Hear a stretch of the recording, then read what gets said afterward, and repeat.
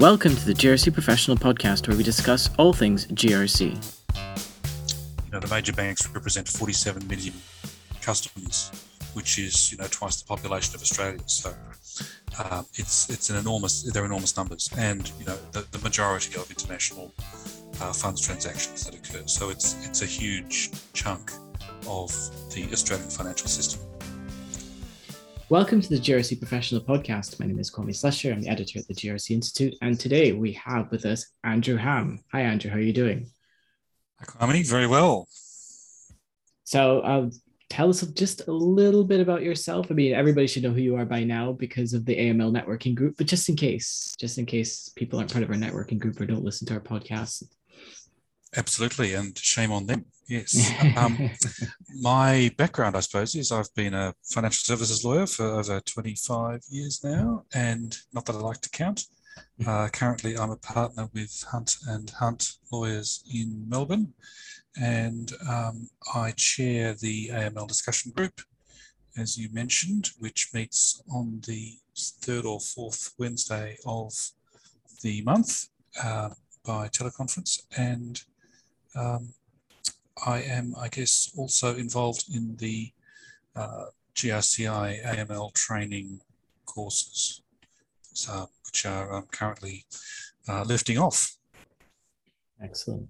So today we are going to talk about the 4 assessments that AUSTRAC published, I would say, a good couple of weeks ago now. 2-3 weeks ago, maybe. I should check the date. Yes, it's all COVID Groundhog Day, but it has been close to a month, I think. So I guess we should really start with, why is the publication of these assessments significant and what were they of? Yes, thanks, Kwame. That's a good place to start. As people in the industry know, AUSTRAC has been working on these industry risk assessments for several years, really since about 2016, I think. And they started small and covered some fairly esoteric things like traveller's checks and have been progressively ramping it up. So the launch of these 4 industry risk assessments for major Australian banks, the 4 majors, then the other 12 domestic banks, foreign subsidiary banks in Australia and foreign bank branches in Australia. That work has really been going on for years now, and it's been much anticipated and really just provides a snapshot of what those industries look like from an MLTF perspective. So their significance, I suppose, is that they're based on real hard subject matter report data that AUSTRAC has collected, which is not generally available. And, for example, the major banks lodged, according to the risk assessment, 175,000 SMRs, which is by all measures, the lion's share. So that's excellent data. When you couple that with the insider understanding that the Fintel Alliance provides AUSTRAC with from the industry perspective, it makes for a very powerful analysis that all players in the AMLT CTF space can use. I guess in particular the banking ones are useful because the banks just represent such a huge proportion of the financial system. The major bank report sort of indicates that I think the major banks represent 47 million customers, which is twice the population of Australia. So they're enormous numbers, and the majority of international funds transactions that occur. So it's a huge chunk of the Australian financial system. I suppose the last thing that this is really useful for is to really show in a practical way how the risk we are talking about is the risk of money laundering or terrorism financing. It's not of a breach of the regulatory compliance requirements that the AML-CTF Act sets up. Yeah, I guess it's a little bit different to when we're talking about some of the other regulators like ASIC and APRA, where it's really about a breach in compliance there. Yes. So it's a common confusion that work goes to, common confusion that they are looking at another compliance breach framework. It's actually not that predominantly. It's more about the AML-CTF risks, and the issue is not facilitating money laundering or terrorism financing. So, look, talking about those assessments and their significance, what would have been published a couple of weeks ago, would that have come as a surprise to anyone maybe within the industry, or was this information that industry probably suspected about itself anyways and has been trying to rectify? It shouldn't have. Ideally, the information should be valuable as a benchmark and as validation of your current risk assessment, rather than as a surprise. But of course, as in any industry, there will be varying degrees of, call it maturity, I suppose, across the industry. And I think, one of the major values of, one of the major contributions that this work really will do is to give these industry players it's an education thing. So it'll give those people that perhaps are not on the same page as the most mature organisations, it'll give them a basis for catching up. I'm reluctant to use the word mature because it sounds a bit judgmental, but it really is just, this is an issue that as I say very often, it's an issue that takes a number of different skills. So it's not just legal, it's not just compliance. There's a bit of risk in there. You've got to have a number of different hats on in order to be a good AML compliance officer, and that's quite a significant ask, particularly if you're a small organisation and resources, particularly compliance resources, are thin. So it's not meant to be judgmental. It really is just a reflection of reality, and so I think in that sense this is a good step. The thing that might be a surprise is, and I think it's worth highlighting, is that these ratings, the headline ratings are just an overall rating, and so you really do need to drill down to work out what they mean for you. And that's where the surprises might lie at the next level.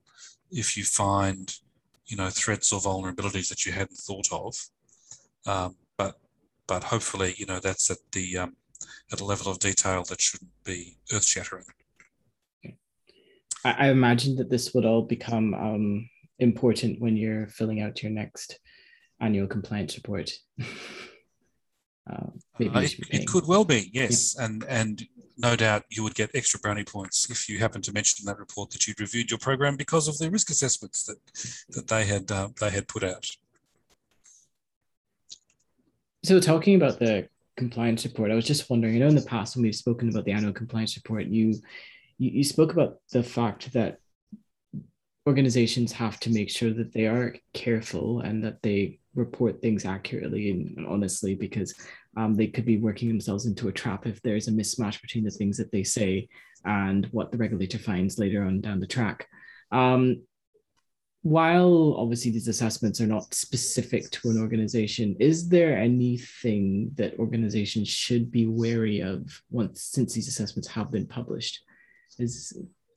Should they be concerned that AUSTRAC might be focusing on particular things? Oh, look, I think if AUSTRAC had a compliance visit, or for some reason saw an independent review report or something which suggested that these risk assessments hadn't been reviewed and the feedback absorbed by an industry player, then that would be a red flag. So I think in that sense, it is important that reporting entities do take these reports on board and do take the time to really analyse them, to get into, as I said, the criminal threat environment and the vulnerabilities of the sector and the consequences associated with those threats, which they may have missed in their own risk assessment, and to incorporate them and feed those through. So if you can do that and you can show that you've done that benchmarking exercise, it doesn't mean you need to take AUSTRAC's views, of course, as holy writ, but if I would be looking at an if not, why not sort of approach. So use them as a benchmark, and if you don't think they're relevant, then that's fine, but you justify it in your documentation somewhere and move on. But as you say, if these assessments do raise issues that you haven't thought of, then now is certainly a good time to be thinking of them. And we're down to the last question.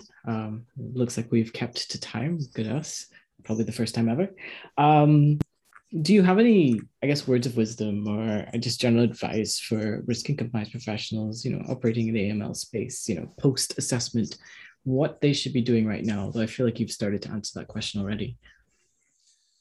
Yeah, and this is where I could easily blow your time budget, Harmy, but I'll try not to. So feel free to chop me off. But yeah. I think probably there's three real things. The first one is to make sure that you share this report with your board and top management.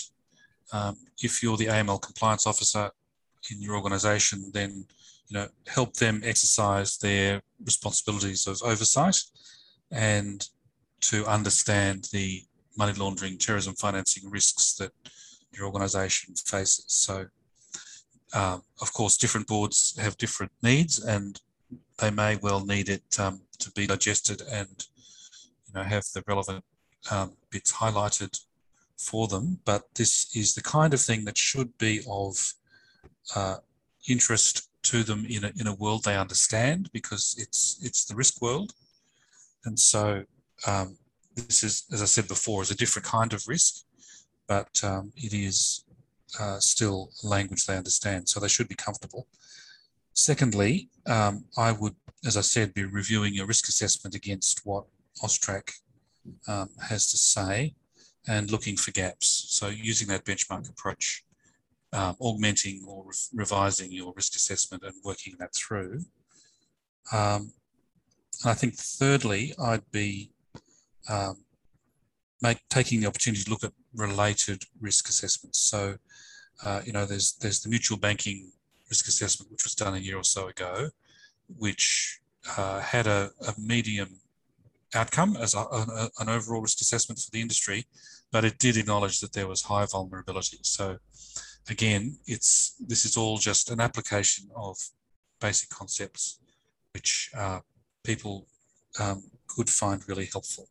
I think another example in that category is the risk assessment that was done for the remittance industry. So many banking products have been done separately, and they're worth looking at. That's really all I have to say. I suppose at a high level, these are really important documents and very, very useful in terms of making your AML risk assessment and your AML program live. This podcast was a production of the Governance, Risk and Compliance Institute, and the music was produced by Rob Neary.